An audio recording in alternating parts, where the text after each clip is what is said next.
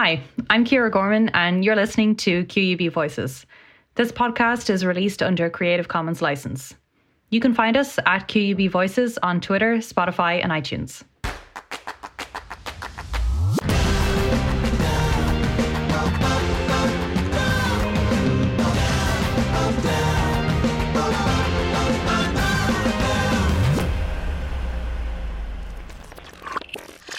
Welcome to this month's Researcher Spotlight. The second episode of every month is dedicated to telling the research story of a PhD student whose work relates to our theme of the month, in this case, mental health. Last week, you heard me talking to Dr. Lisa Bunting and Dr. Paul Best from the School of Social Science, Education and Social Work here at QUB. Lisa gave us an overview of mental health, what it is, how mental ill health manifests, and what factors can contribute to the positive or negative development of mental health in young people. Paul talked to us about how we treat mental ill health and the fascinating ways that modern technology can be utilised to treat conditions like anxiety and PTSD.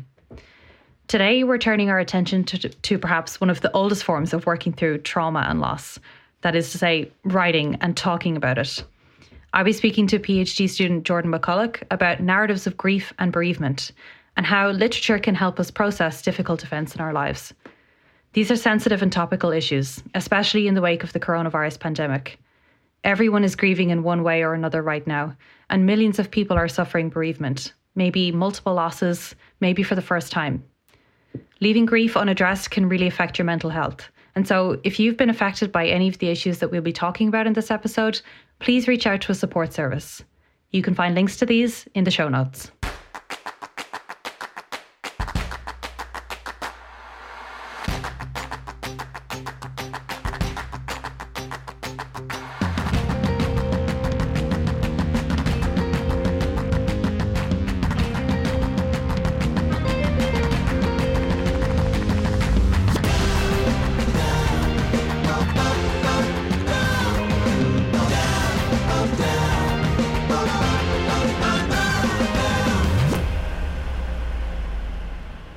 Jordan, it's lovely to have you on QUB Voices. Would you like to kick us off by introducing yourself and telling me a little bit about your research?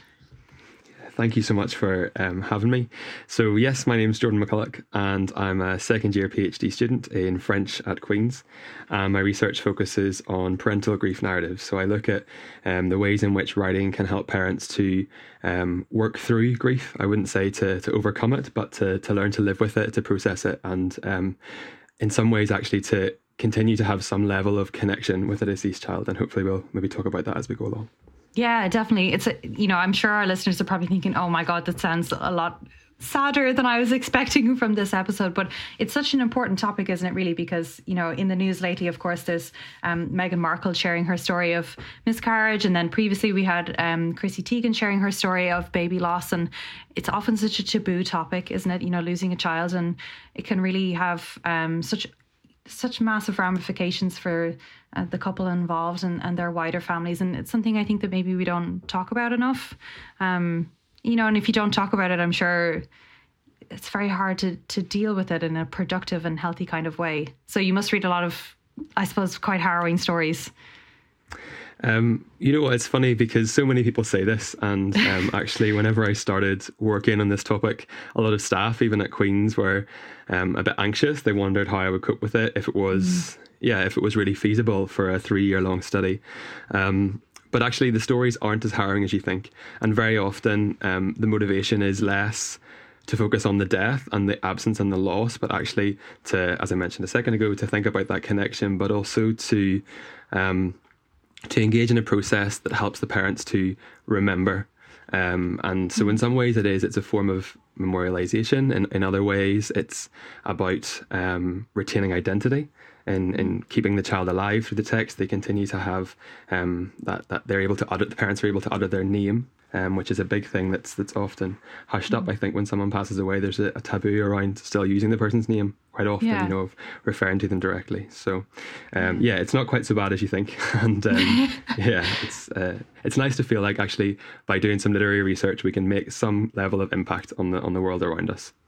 Yeah, that's actually really interesting. I'm going to come back to that in a minute, but I'm actually I'm actually interested to hear that other colleagues of ours in the French department were kind of wondering about the feasibility of doing such an intense and I suppose tragedy focused research work over quite a long period of time. And I think that reflects the fact that research can be really difficult.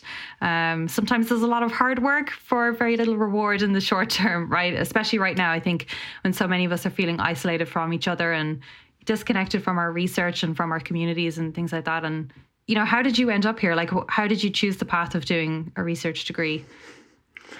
Yeah, it's quite funny. I never imagined ever that I would end up sitting where I am now, ever. Aside from the topic, which is maybe a whole other question, but actually sitting doing a PhD now is, somewhere I never imagined I would get to. So my intention was to do my undergrad degree and to go and do a PGCE and become a language teacher.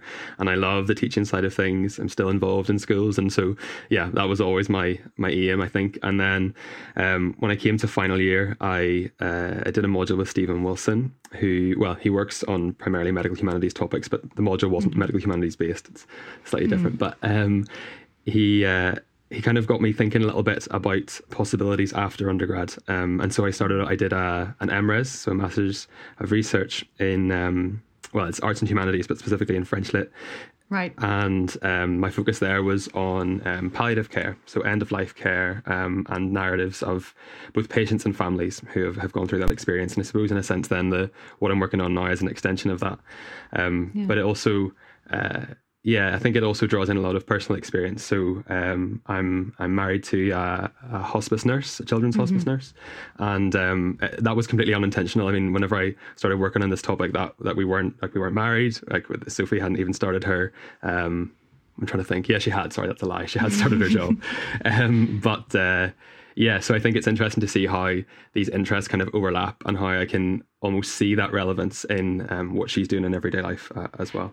Yeah, there's such an unexpected convergence there of like interests and work and career and things. And, you know, I suppose it brings another dimension to when you guys talk about work, because I suppose you might be talking about perhaps the theoretical side of moving through care and grief and loss and stuff. And Sophie's working with the realities of it every day. And it must be really interesting to see how those two things combine. Yeah, it is actually. And I think that's the thing that motivates me to do this PhD, is actually that I feel, at least, others might disagree, but I feel I'm not doing research for research's sake. I see a practical outworking of that through the kind of focus, the lens of medical humanities, that might actually have some impact on care. And I've already seen that to some extent with different placements and things that I've been able to do. So I think it's really nice to have, as you say, a theoretical side, but I don't even maybe think about it so much as theory as actually just stories, being able to share people's stories. And so what I do is read those stories and engage with them, from the perspective of a reader, rather Sophie's hearing and living them on a daily basis. So but there is definitely a level of connection between what we say and how we speak about loss and grief, death and dying generally, and then how we write about it as well. That's really interesting. Before I go back to that, I wonder, can you tell me a little bit more about your placements? Because I know you were one of the last people to get out of the country before the coronavirus pandemic kept us all at home. And you spent a little time in France on placement in a hospice, isn't that right? So it was actually a pediatric palliative care unit, in Brittany. Because in France, the kind of idea of hospice is it's a bit taboo. So without going too much into the language, there are quite a lot of negative connotations with the word hospice in French. So they don't really tend to talk about that. So they talk about palliative care units or palliative care teams. I was on placement with the team in Brittany for a short period of time. And while I was there, I got to meet different parents who had been through this experience. And in some ways, I got to see if the things I was finding from the written narratives actually were true in their lives. And if we could, to some extent, it's obviously limited how much you can ever extrapolate these things out because the experience is so unique. But to see, to some extent, how these trends that we see in the literature actually are playing out in everyday life in the French context, but I think wider than that as well.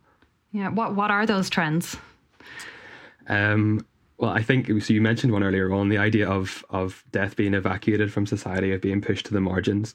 I mean, I think of the head of the team. So she was a non-medical member, but they had kind of a joint directorate, if you like, so a medical head and an admin slash or operational head.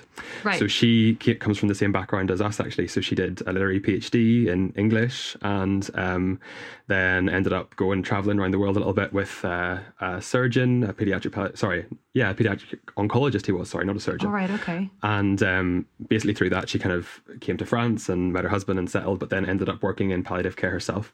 And it's just, sorry, that's a bit of a long-winded way to say that. But anyway, she ended up in this world. And when we were chatting one day, she would say to me, well, actually, whenever I go to the school gate to pick up my kids, I won't tell anybody that this is what I do.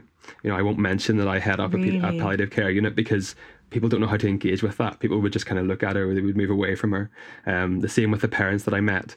It's very difficult for them to know how to engage with someone who hasn't been through this experience. I think even on a basic level, I met one mum who had 3 children, and even I've just said it. So she had 3 children. So one of them died. So does she have 3 children? Did she have 3 children? How does she speak about that child that's passed away?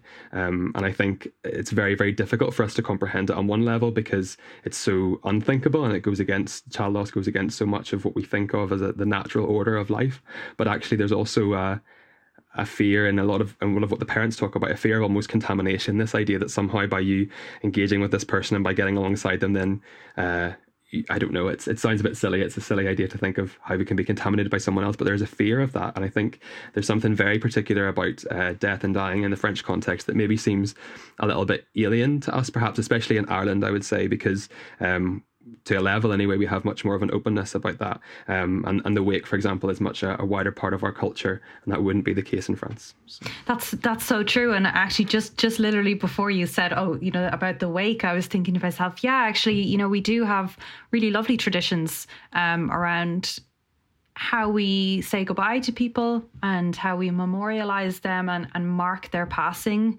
I think that's maybe one of the most difficult things, is that we might be able to mark the person's passing, but then it's very hard to talk about that afterwards. And it's very hard to know, like, when is appropriate to talk about your grief and your bereavement. I think there's enormous pressure on people to kind of get over, what an awful phrase, but to get over grief and loss quickly.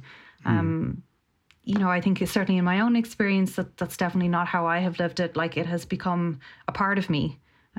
There was a time before my loss and there was a time afterwards, and afterwards the loss has become a part of how I move in the world every day, and there's nothing that can erase it from me. Time is not really the great healer that it has always led us to, that we've always been led to believe that it is, I suppose. And I think for many people, they might feel rushed into finishing the grieving period, and it must be very hard, especially for anybody, but especially when you've lost a child.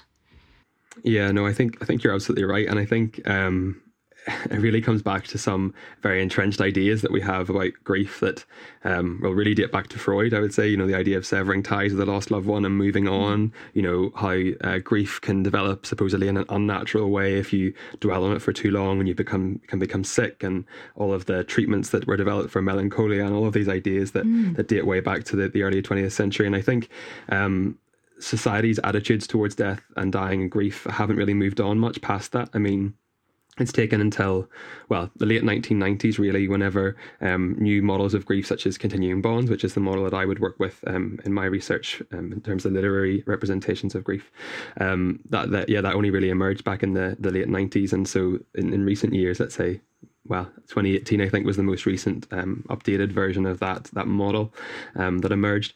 But I just think that I don't really know where it's come from. It's interesting. I just find it absolutely fascinating that we kind of moved on in so many ways and developed as a society, but actually how we think about and speak about and engage with death and grief, I just haven't, and we just still think it's this phase of life that we go through and try and get through as quickly as possible and move on, as you say. But actually it's always part of us, and I think it's from that root cause, that idea of grief always being at the heart of us and an element of who we are from the point of loss onwards, that actually fuels so much of the writing that I look at. And you're quite right, as you say there, like, rushing through grief or unworked through grief can have such a host of devastating consequences, and people are more prone to developing depression or anxiety or, developing, for example, complex PTSD if you have experienced grief or loss in a traumatic situation and you don't, I suppose, work through it in a constructive and healthy way. And, it's such a complex topic that really doesn't get enough like kind of public attention. I think we're afraid of it. I think we're afraid to see other people upset and mourning. And it's like you were saying earlier about that lady who doesn't share the kind of work that she does with other people. I think it's because, we're not really sure how to deal with somebody who's so close to the workings of death and dying all of the time. I think we're afraid of coming that close to the void. I think you're absolutely right, actually. And it's even interesting what you said there. So how we work through grief in a healthy way, and I think that potentially is part of the problem. Like, what does that mean? What is healthy grief? Mm-hmm. Why do we have an idea that someone, and I'm not necessarily saying this towards you, but I just mean in general, why do we have this idea that someone who approaches their grief in a different way from what might be the norm or what we might expect of them, somehow that's unhealthy? That quite right. When that's exactly what's right for them, and I think. Yeah, I think that's one of the issues that we have, that it's so individual as well. So maybe, perhaps I'm being too harsh on society and people in general, but actually it's such an individual experience that maybe we struggle to engage with it. It's difficult to, this idea of put yourself in someone else's shoes. Well, actually, especially, in grief in general, but especially in the case of child loss that I work on, even in a couple, so in a mother and father who are both parents to this child, so often they have such entirely different experiences of the loss that they just can't share it. They can't engage in each other's experience, even within what might be considered the most intimate of human relationships. And so I think it's about really breaking down so many of those preconceived ideas and categories and models, and just allowing that individuality to come through, the singularity really of the experience. That's totally fascinating. And how does that manifest in the literature that you read? Like, so for example, in the example you've just given us there, for that couple, do they write two different books, or do they write two completely different narratives? Like, how does that work out? So that's actually the topic of a chapter I've just finished. So that's quite a nice way excellent. into that. Yeah. So that chapter was based on 4 different texts. So 2 of which are single authored narratives by one by the mother and one by the father of the same child, and the other 2 are supposedly co-authored narratives. So that's what they brand themselves as. But actually, when you look inside those texts, they're arranged in alternating chapters. They've been put together by an editor. I mean, one of them really shocked me by this. You get to the end of the text and there's a little note, thank you so much to the editor who brought our 2 stories together. And that opens up all kinds of questions about, the ethics of that, and how much of it is the editor, how much of it is the parents. But I think the biggest thing for me that I took from that was that actually they couldn't share their stories almost without this intermediary, and I think that brings, well, I see at least a comparison there with grief share groups, let's say, where someone might go for, I'm thinking of a few that I know of in terms of parental grief. So where parents go along, the couple will go together, and they share with other parents who are in a similar situation. But there's always the kind of group leader, let's say the counsellor or the therapist of some sort, who actually helps to bridge that gap, and to bring the 2 stories into dialogue in a way that perhaps people would struggle to do by themselves. And I think the other issue there as well, particularly in that intimate relationship, is that perhaps for the first time, each party in the couple isn't really able to support the other, because they're both going through exactly, so not the same experience, but the same depth of emotion. And so there's a lot of references to that in the text, where maybe for the first time in their life, the man wasn't able to be there for his wife because he was in bits, or vice versa. And I think in those kind of contexts, very often those narratives emerge as a means of, we'll have to be careful of that, because I wouldn't necessarily say it's self-care, because there's a whole kind of other aspect to that. But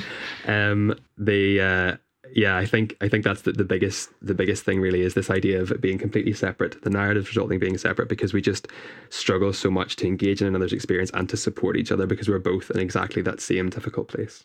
I love that you brought up actually like parental grief support groups. I love the idea of a support group for grief, because I think Sometimes it can be a really lonely experience, and it can be difficult to talk about it with our friends, perhaps, but maybe it's easier to talk about it with strangers, for people who are going through a similar kind of loss or experience. Maybe it's paradoxically easier to be more vulnerable with people that you don't know. I think quite often it is, but I think that the thing that unites all of those individuals in that particular type of group, where it's the same form of grief as in the loss of a child, is that they've all been through that same experience. Now, that's not to say, as I keep saying, that the individual experience is the same, but it's the same loss. The form of loss is the same. And I think the nature of the parent-child relationship is such that to really be able to enter into that dialogue and that sharing of stories and of experiences, you need to have been through it. You need to be on the other side of that to be able to fully appreciate just the complete rupture and shaking of identity. I mean, that was something that I hadn't really ever thought about before I started to work on this project. The idea that particularly in the case of parents who have one child, when they lose that child, well, they're not mum or dad anymore because they haven't got a child to call them that. So what are they now? That element of them is just kind of torn away. And so someone who's been through that experience can engage with that, can meaningfully speak into that context in a way that I never could, no matter how many narratives I read or how much theory I get into or how much I try and educate myself and empathize and show as much compassion as possible. I can never know what that's like unless I've been through it. There's something really powerful and empathetic in listening and hearing other people's stories and being able to share your own and come to a kind of common place of meeting. Like, I've had the pleasure and the privilege of being able to read some of your work, articles that you've written on the topics of grief and dying and what it means to die well and to mourn well. And you treat these subjects with such empathy and thoughtfulness that it's really, really striking. And being able to talk to you, an expert, about grief and loss has really helped me to work through my own grief, after losing my grandparents in the last 2 years. And it's made me feel comforted and less lost in my grief, I think, and I suppose I'm wondering, how has your way of thinking or understanding the world or everyday life even, been affected or changed by your research so far? Well, I think actually probably I should go back to an earlier question you asked me about how I ended up on this project. And I think I didn't really, I have thought about it before this precise moment, but I hadn't really appreciated it until quite recently, really, in that, so when I was sitting my finals, I lost my granddad. And then when I was finishing my master's dissertation, then I lost my nanny at that stage. And I think actually those things kind of all were boiling away inside me. And I hadn't really realized that.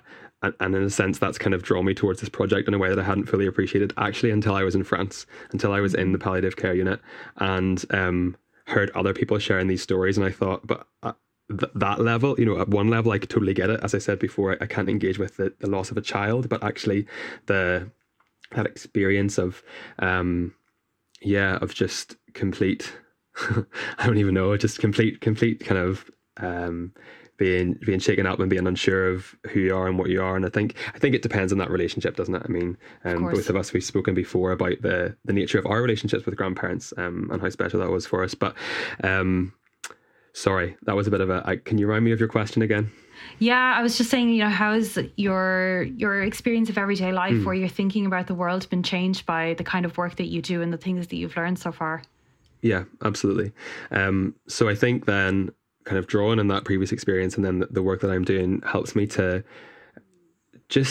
be much more open, I suppose, to the things that are going on in people's lives all around me that I just would never know anything about, to be much more caring and compassionate, not necessarily in an intentional way, but I think it just starts to seep into in a way, and it becomes a form of who you are and how you act. And obviously there's a level of that that's in our personalities and who we are as individuals, but I think that doing a study the type of which I'm doing at the minute can only help, but can only help us to really go deeper and not to just look at the surface level, and to actually, maybe even though it might be hard, to ask those difficult questions, to actually sort of try and really get alongside someone, I suppose, is what I'm trying to say.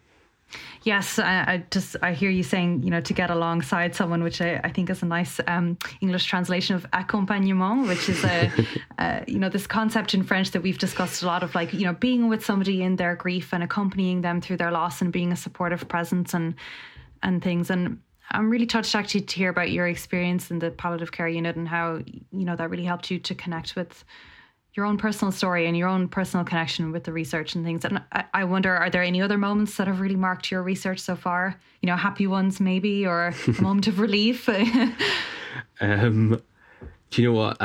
I just would keep coming back to that experience because it was, as in the palliative care unit, because it was the one thing I think that when I put together my proposal, my PhD funding proposal, that was the thing that stuck out to me at that stage that I really wanted to do. And I didn't know if I would get the opportunity. And actually the sort of, it was like almost a retreat type place in the south of France that I initially had been in contact with. And then that fell through.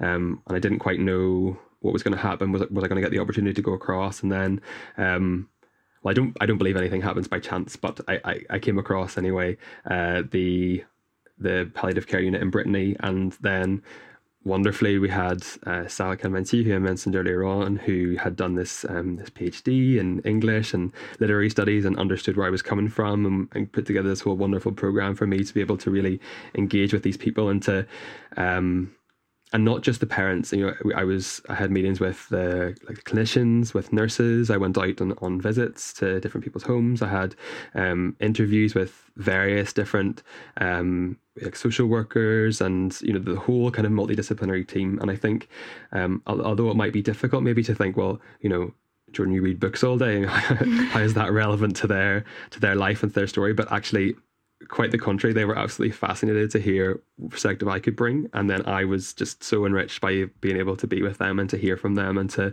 then implement some of what I was doing or what they were doing, into my work. And so, I think by far that's the highlight of what I've done so far. And I would love to have gone back. I mean, I was invited to go in March. I don't think it's going to happen now. So March of next year to speak at there. They have an annual sort of training and research day, and the theme of it this year is mots, M-O-T-S, so words, sorry. And in the sense of what can words teach us about grief and mourning and palliative care, and obviously that lends itself perfectly to what I'm doing. But as I say, I don't imagine I'll get out of the country for that, but it'll be wonderful even just to engage with them online or whatever form it might take. That's really fascinating, and just thinking about the idea of words being the topic of this conference and of your presentation. Like, I think we've seen in recent years, in particular, a real upsurge in the use of journaling as a kind of way to process mental health, or even day to day, just to kind of for people to work through in a way that's accessible to them, things that are going on in their lives. And also it's a larger way to kind of process bigger traumas or griefs or anxiety or different emotions that we're prone to letting fester. What do you think it is that is so special about that act of writing and the words and their connection to big emotions that's helpful to people in taking care of their mental health, especially in difficult times like after grief or bereavement? I think there's something about the written word. Both written and spoken actually, but I think they have different functions. I'm thinking particularly in terms of visual forms. There's so much of our culture now is centered on visual arts and let's say film and sculpture and photography and all of those things. We see so much with our eyes, and there's so much of the focus on actually what we take in through our eyes. But actually, I don't think that fits so well with our experience of grief, and that might be quite controversial, I don't know, but I think there's something about the word, whether spoken or written, that actually goes beyond any form of this is controversial now, but any form of picture or film, or even a piece of music. I think there's an ability of words to capture the absence of a loved one while still bringing them present to us. I think there's a richness in all the kind of rhetorical features that we use, in the symbolism of the written word, and also in the ability for us to go back, to revisit, to rewrite, to engage on a deeper level with something that was previously written as we read it again, even in our own writing as well as in someone else's. Rather, I mean, if you try and make the same comparison to a film, do you rewind it back and watch the same scene again? Does that really have the same meaning as taking a pen and paper and, writing all over something, of stroking it through, of changing, of engaging, thinking what's the exact word, speaking French, of this mot juste, like what actually is the right word, the precise word that we can use for that. And I don't know, I could be wrong, but I don't know that, the right film scene or the right musical note or the right framing of a picture actually does that for us in the same way. What a beautiful answer. I think in some ways it maybe depends on what we're attached to and how we creatively express our emotions. But I think you're quite right. There's some kind of magic in the sound of a pen on the page, in the sound of, paper and a pencil and, rubbing things out, as you say, like, writing it anew, staring off into the middle distance as you try to find the right word. You're right. I think there is something magic and sacred in that. I think perhaps because it's so old. Exactly. It's one of our oldest forms of trying to work through things or communicate to others and communicate with the deepest parts of ourselves. And I think, it turns into a different thing then, obviously, when it becomes a book and that book is published and then, there's people like you doing PhDs on it. But I think fundamentally it's still the same. It's a yearning to connect and to tell a story. And, since time began, we've been telling stories to each other and for ourselves as a way to express who we are and where we are in the world. And I think, grief and loss change you in innumerable ways as a person. And it's just like you were saying earlier on, you become somebody different. And how do you articulate that difference if not through stories? Exactly. And I think that's kind of where we come back to the link between the written and the spoken word that we were mentioning earlier on as well. So that so much of our storytelling is an oral tradition, so it's verbal and then it becomes written afterwards. And so by telling stories and by sharing stories, I think there's something about, there's a life in just, I don't know, kind of reinvigorating someone's memory through speaking about them, by hearing the name again, I think, as I mentioned earlier on, by sort of contravening what society might say about pushing that person's identity to the side, but actually just defying that in order to utter their name. And I think that's something that comes through in so many of these texts. And I think possibly too, that's why so many of them take an epistolary form. So they write to this deceased child. And it's exactly what you said there, because it's the earliest form of kind of written communication, way back before we had text messages and emails and Skype calls and all the rest of it. This goes right back to me, as you said, taking a pen and taking time actually as well, to be with the person that you're writing to. I mean, I think there's something incredibly powerful about knowing that what I write on the page today, when I post it and I send it off, someone else is going to receive this paper that's been with me, that's part of me. They're going to read it and then hopefully they're going to give me a response. And I think that's the other thing as well, that there's pretty much always an expectation of some level of response when we send a letter. And so that's what these, in my case, what these parents are looking for. Response, not necessarily in the form of, that the child's going to speak back to them, or I mean, it might be in a spiritual sense. Some parents do think in that sense, and they find great comfort in that. But even just in believing that the child might be somewhere else, another place, perhaps in heaven or elsewhere, that they can engage with their parent because they see the parent writing, taking the time to keep them alive in the memory and in the book and in the publication process as well. I mean, that's something I would love. I would love someone to give me an answer to this, because I still haven't worked it out. But, what is it that drives these parents to move from that very personal journaling phase of writing to publish it? And quite often I think it's a desire to bring a positive out of their negative and difficult experience, so some will use the proceeds from the book to fund new hospital units. That's one case that I know of. Some want to testify to the strength and the kind of the valor and the courage of their child through their struggle with illness. Others want to creates, there's one I'm thinking of now that wants to create a foundation that's going to connect with the child, so that the parents had a really close relationship with their child through reading. They always read stories and shared stories together. It comes back to what we just said. So they create this foundation that is going to help immigrant, children who've come across from war-torn countries to France, to Belgium, sorry, I should say, that's a Belgian text, to start to learn the French language and to engage and to have a whole new form of life through the word, exactly what we just said earlier on. It's wonderful. Such a moving answer.